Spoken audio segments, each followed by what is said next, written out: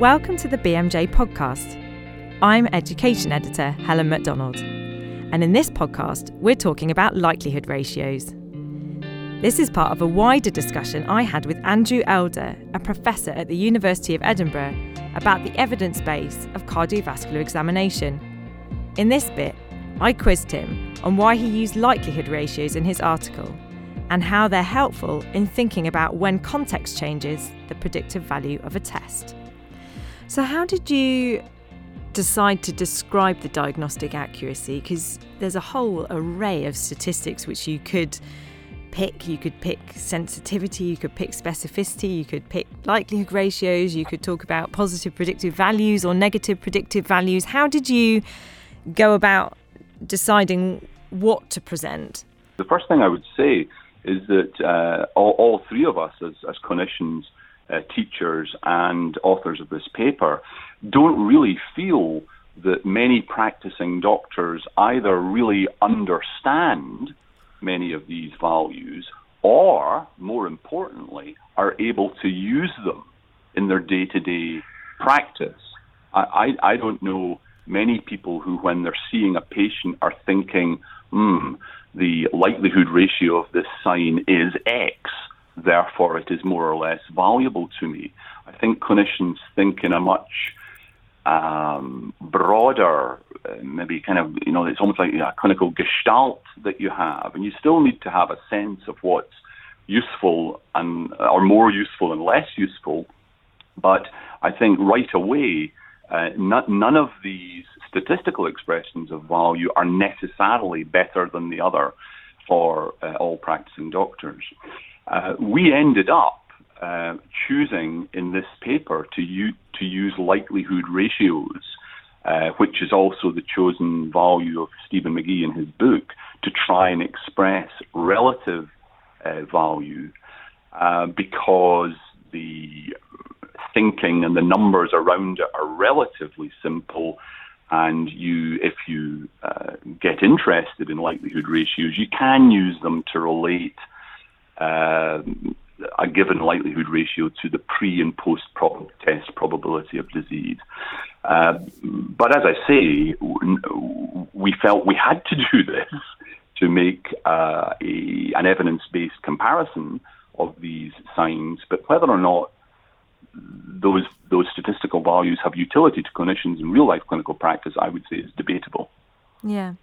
If you were going to help them use them more practically, use those likelihood ratios as they're seeing patients, just quickly define for us in a sentence, if you can, what a positive likelihood ratio is. What does that mean? Well, I suspect that doing that may not help, and because I do believe just what I've just said. But here's what I would say would be the definition of a positive likelihood ratio is the number of times more likely a person with the target condition is to have a positive test result compared with a person without the target condition. Mm-hmm. And it can be calculated by sensitivity over 1 minus the specificity.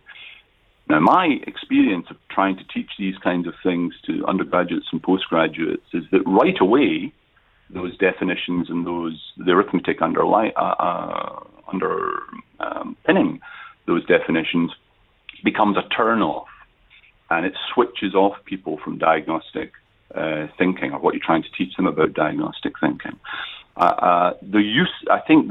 If likelihood ratios have an advantage in my mind over other expressions of statistical value, it is that you can relate any given value of a likelihood ratio to the effect it has on the probability of the presence of a disease. So let's take a positive likelihood ratio of 5, the number 5. That shifts the probability that a patient has a disease by 30%. So imagine you thought before you saw the patient, or before you examined the patient, that there was a 50% chance, 50-50, that they could have heart failure. If the physical examination maneuver that you undertake has a positive likelihood ratio of 5, that increases the probability by 30%, so your patient now has an 80% chance of having that condition. So that's the definition behind it. That's the math. And I guess the value of that relative number in terms of the article that you've set is that, as you say, for your example, you're talking to me as a geriatrician and you might be sitting there knowing that in your population, for people referred up to you with difficulties with breathlessness, for example, 50% of them might have heart failure.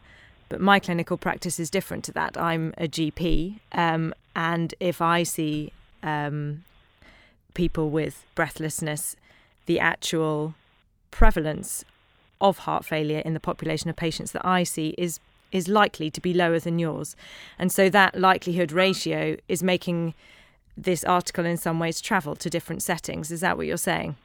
Well, yes, that's a good way, of looking at it. The effect on the probability of the diagnosis being present it will be the same for any given likelihood ratio, independent of what the pre-test probability is. So if you're seeing patients and there's only a 10% chance that they've got heart failure, if they've got this positive test, a likelihood ratio of 5, that will increase the probability that they've got heart failure to 40%.